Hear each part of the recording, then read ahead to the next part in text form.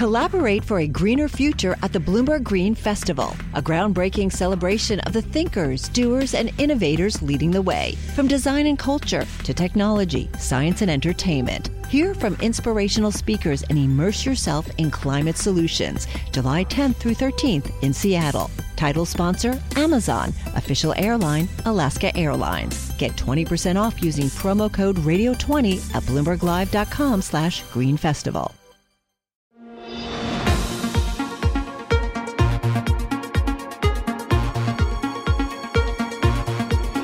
Hello and welcome to What You Missed This Week. I'm Joe Weisenthal. This is the new podcast that has the best and most interesting interviews from the Daily Market Close show that I co-anchor with Scarlett Fu and Julia Chatterley on Bloomberg Television, called What You Missed.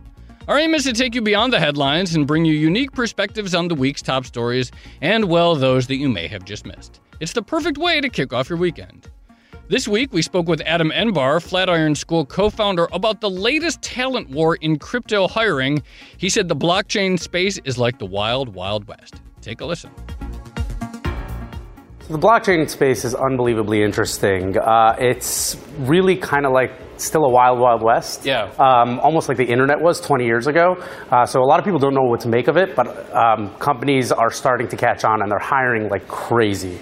And because it's so new, no one really has experience, right? Not only does nobody have experience, nobody's teaching this stuff. And the reason for that is that it's being invented in real time. And so you can't really go out to a traditional educational institution and get educated about it. But companies ranging from big banks like Goldman and to IBM to blockchain-specific companies are dying for talent. So if no one really has experience in the space, what are the kinds of experience that might be relevant and the types of backgrounds from which someone could perhaps quickly train into it? Well, really any background. So blockchain is a pretty sophisticated technology. All you really need to know to get started is software engineering, which most people think you need to be born in the matrix to learn how to code, but the reality is you can learn it pretty quick. I run a 3-month program that gets people jobs as software engineers. We have a 97% job placement rate for people who are job seeking coming out of our program.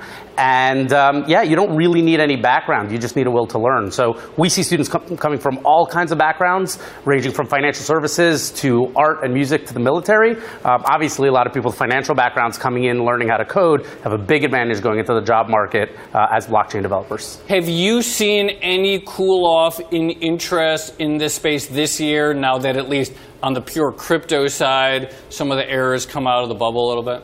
Oh, not even a little bit. I mean, it's accelerating at a crazy space. Wow. So, think about it like this way. The blockchain is the internet, and crypto is one website. Bitcoin is one website. So, Bitcoin will continue to go up and down as they figure out how to put regulations and applications around it to make it more usable. But the blockchain itself is, it's essentially a revolution.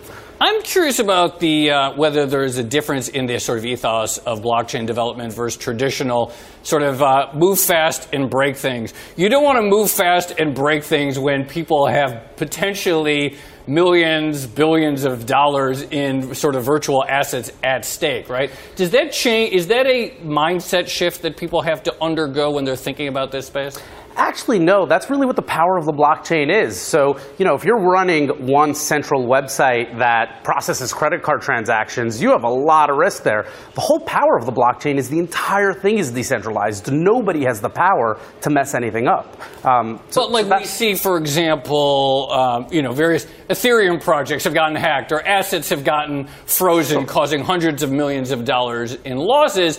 An equivalent tech error, say if you're building some sort of mobile app, might be nothing. You just reverse it, or the next version. In the blockchain space, there might be huge battles over whether there's a fork or not. Individual projects might have problems the same way individual websites might crash, or Amazon might have issues processing payments that one day could cost billions of dollars.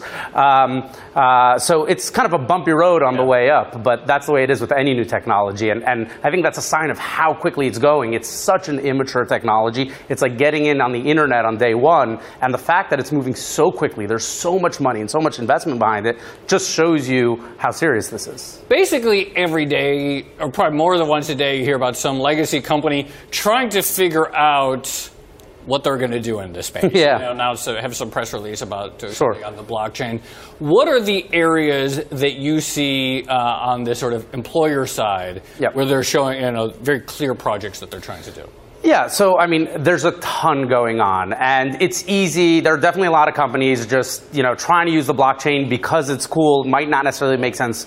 Again, it's like the internet. It's hard to predict where it's going to go. There are some really obvious things, right? So a decentralized technology is really interesting for currency. An example of an obvious thing that's going on is the idea of putting, for example, title insurance on the blockchain, right? We put 1% of all real estate transactions have to pay for title insurance just to make sure you actually own the property you're selling. The blockchain gets rid of that entirely.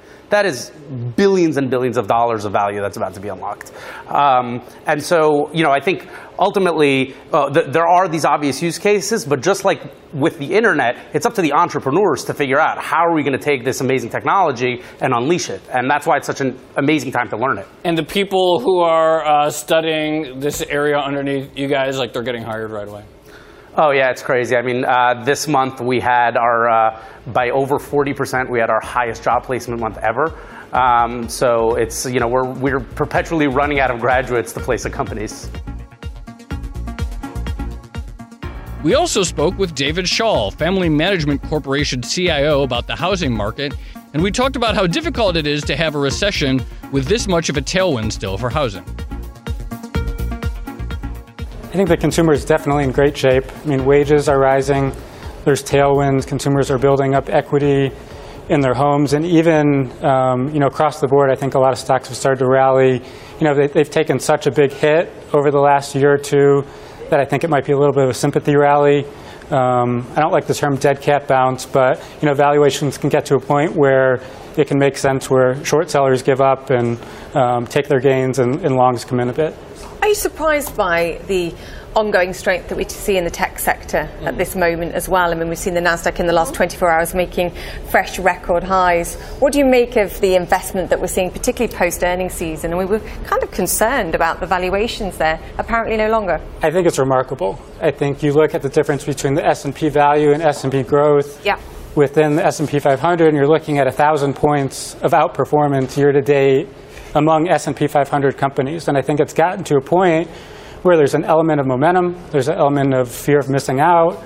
There's a lot of things, but I think it's very remarkable, and it's difficult to justify some of these valuations on any way you look at it. Yeah, so you have some value stocks rising, like retailers, and you have some growth stocks rising, like tech names. It is unbelievable. One area you mentioned, homeowners or consumers continuing to build up equity, the homeowner balance sheets looking good.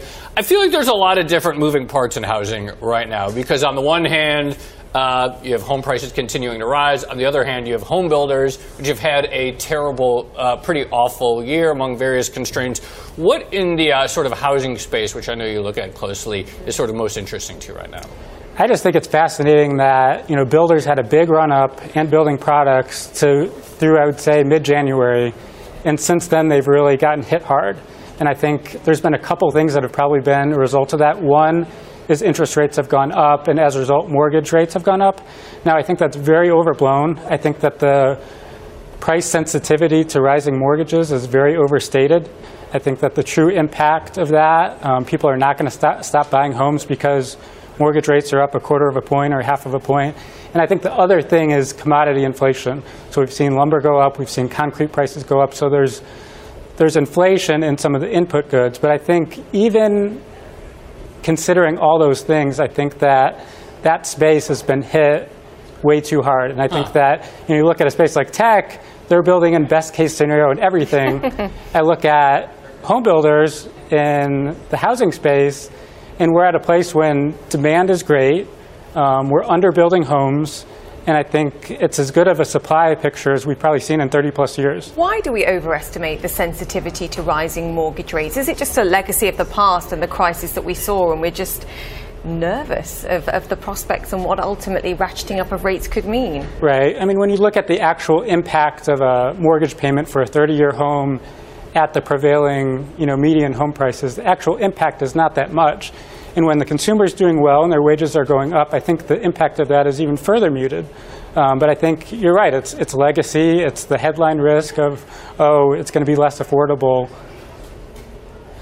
You mentioned affordability because there's a lot of moving parts to that, and I think we have a chart here showing historical affordability and where we stand. But of course, that's a combination of prices themselves, mortgages, and then just how much money people are making, of course, because things can go up in price, but if you're making money, it can be more affordable. What does the affordability picture look like to you right now? So historically, it's still very good. If you look at the median mortgage payment to income, it's still well below the pre-crisis levels.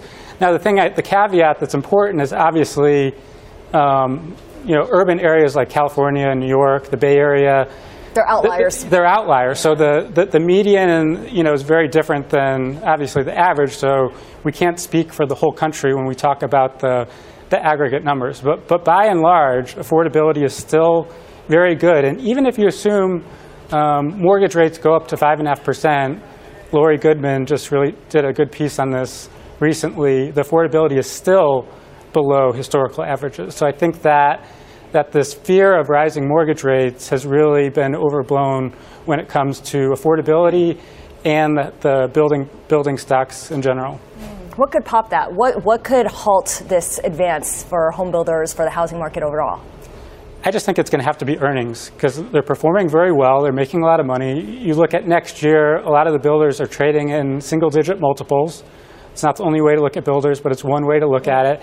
And I think the overall supply and demand picture, the housing starts is still way below historical levels. So I think you look at houses that go away, that are demolished each year, and population is growing more than the housing supply is growing. So there's more homes that need to be built. With these fundamental tailwinds for housing, can you have a recession? Good question. I think it's very difficult to have one. Now, every recession is different, but I think in the case of right now, things are very different than they have been in the past. When you look at the last recession, housing led it. This time, it stayed tighter a lot longer than, for instance, corporate debt in other areas. So mortgage market has just started to loosen. Banks are starting to loosen up. The private mortgage market's opening up a little bit, but it's still lagging, I think, the broader economy, and there's many, many years left of a positive housing market.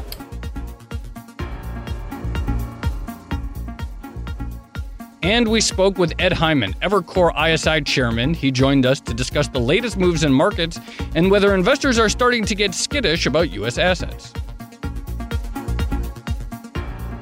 I think the main overriding thing is the trade deals. I think the emerging markets are a backdrop, but the trade deals are what really has the market moving up and down. I find the bond yield coming down a real relaxing element of it. What I worry about is that inflation picks up and bond yields really shoot up, and Fed starts to tighten aggressively. They're caught off guard. Collaborate for a greener future at the Bloomberg Green Festival, a groundbreaking celebration of the thinkers, doers, and innovators leading the way. From design and culture to technology, science, and entertainment. Hear from inspirational speakers and immerse yourself in climate solutions. July 10th through 13th in Seattle. Title sponsor, Amazon. Official airline, Alaska Airlines. Get 20% off using promo code Radio20 at BloombergLive.com/Green Festival. They're caught off guard, or they just start to react to inflation picking up. So I'm frankly pretty amazed that bond yields are still as quiet as they are. But I think it's generally a positive, aspect. So obviously we're aware of a lot of just sort of risks out there. Today we saw Brazil getting slammed, other emerging markets getting slammed. You mentioned the trade stuff. If you were to strip away all of these sort of headlines and events and you just sort of look at the underlying fundamentals of the U.S. economy, of corporate earnings, is there anything that you see that sort of derails the benign picture? No. I'm sure something could derail it. Sure. But so the economy right now, almost everybody thinks is pretty strong. In our work, it's also accelerating. So I think growth is approaching 3.5% right now. And then I start to worry about inflation. But today they had the flow of funds data come out, and they had consumer net worth broke above $100 trillion. It's up something like 7%. And they had corporate cash was almost $3 trillion, and it's up 14%. So the system is really awash with liquidity, and after a decade of growth, you have a lot of things breaking for the positive, say like the unemployment rate and the things I just mentioned. Well, one of the things that stood out from the report, most recent report that you sent us, is the PMI. Which increased to 58.6% in May, and it said in the report it probably can't go much higher, which struck me because it reminded me of what Caterpillar said that got so much attention on its last conference call, that this could be sort of a peak. Does that concern you at all, that we could be, I mean, this is as good as it gets in a lot of aspects? I don't think so. I think that growth will slow next year from, say, 3.5 to 2.5. For the past decade, growth has been 2, and that got things better and better and better over a long period of time. The difference between Caterpillar and the PMI is the PMI is range-bound. Say it goes between 40 and 60. It can't go to 180, whereas for Caterpillar, they hope it just keeps going up and up and up. So I think there's a fair chance that the PMI has peaked, but at this level, 59, say, is at a very strong level. Some of these surveys obviously are quite strong. Another one similar to the PMI, the non-manufacturing ISM report came out earlier this week. And while the headline was very strong, when you looked at some of the anecdotal stuff, companies complaining about bottlenecks, companies complaining about shortages. We know there's labor tightness. We know that there's housing shortages.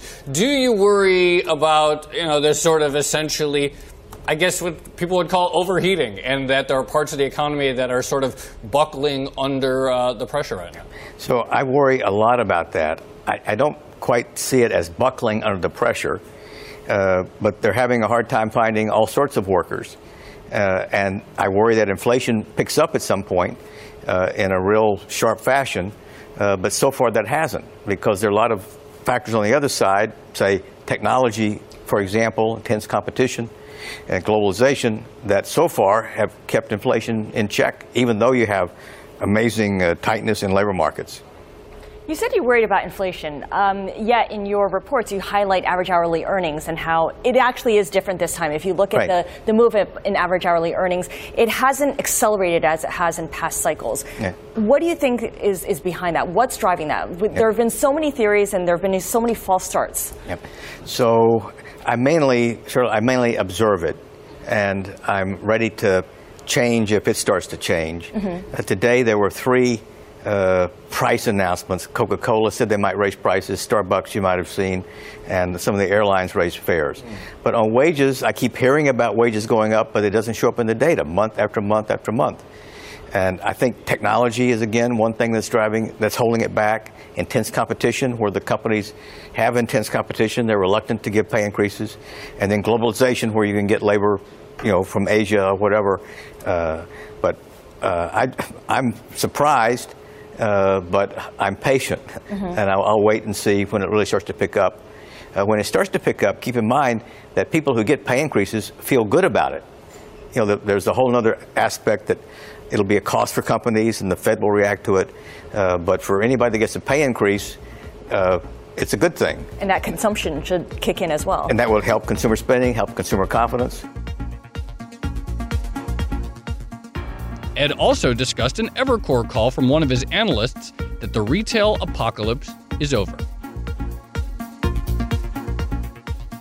I think it's a very good case in that direction. So we got the stronger employment report, and got wages are accelerating a little bit. And so the backdrop for consumer is strong. We just got the Bloomberg Consumer Comfort Index, which was down a little bit, but still basically in 17-year high territory. And I travel around the U.S. constantly, and every place I go to is doing really well. From Miami to Seattle, the whole West Coast, Philadelphia, Boston is booming. So I think the backdrop is pretty good for consumer spending. On the other hand, even if you were optimistic about consumer spending, there has been a story up until very recently that the old brick and mortar companies are just dead. Of course, many of them have had very good years, much to the surprise of many people. What is it that everyone missed in that story? Because some of the best gainers of the year is it just that they were so low that they had to bounce a little bit? Or is there something more fundamental there that says, no, there's some real durable strength there? So I think it's a case of a rising tide will lift all boats if it rises enough. So again, this has been going on for a decade, and eventually it got good enough that it lifts some of the brick and mortar guys. Right. And again, when I travel around the U.S., places all over the country are doing better you wouldn't think of. There was a story about Columbus, Nebraska, that has a housing shortage. And Elkhart, Indiana is the RV capital of the country. I knew that. Well, you were ahead of me, but I found it out. So there are a lot of places, even smaller places, and there's an index called the Middle America Index. It's like a PMI. Huh. It came out, it shot up, and it's for Nebraska and South Dakota, North Dakota, Oklahoma, etc. And it moved up it shot up a lot to a 14-year high. What you do at ISI, Evercore ISI, that's so valuable is that you do a lot of these on-the-ground surveys that really give us a sense of what's happening in different parts of the country that a lot of the national indexes don't capture. And this idea that there's a lot of confidence and things are going really well comes through in that. A lot of that doesn't get reflected in economists' forecasts as well. What do you think economists or the forecasts right now are getting wrong? They're not taking into account. I find that people now, when I have meetings, when I talk about the economy being strong, people go like, yeah, I get it. So I think there's been a feeling that it is doing better that's now accepted as such. In the first quarter, GDP, to stick with that part, was up 2.9 year to year, so almost 3%. And the second quarter, it's on track to be up 3.1 or 2. And I think that will change the perception or the discussion about the economy if you have 4 quarters that have averaged 3%, that, gee, maybe it is getting better. So people catch up with the numbers. They're not there yet, though. They're getting there. Actually, I don't find anybody... The main argument at the moment is that this is as good as it gets. That growth will peak or slow. I don't know whether they think it's going to be precipitous or not.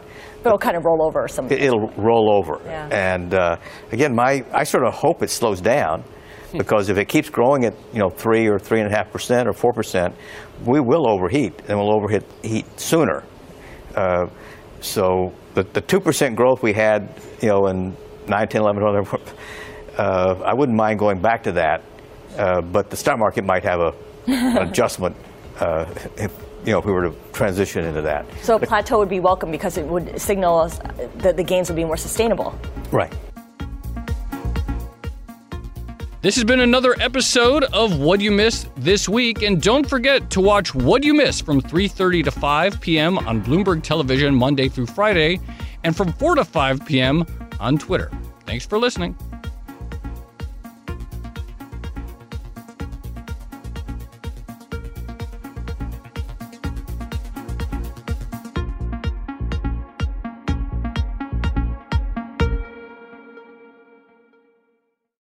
Collaborate for a greener future at the Bloomberg Green Festival, a groundbreaking celebration of the thinkers, doers, and innovators leading the way. From design and culture to technology, science, and entertainment. Hear from inspirational speakers and immerse yourself in climate solutions. July 10th through 13th in Seattle. Title sponsor, Amazon. Official airline, Alaska Airlines. Get 20% off using promo code radio20 at BloombergLive.com/greenfestival.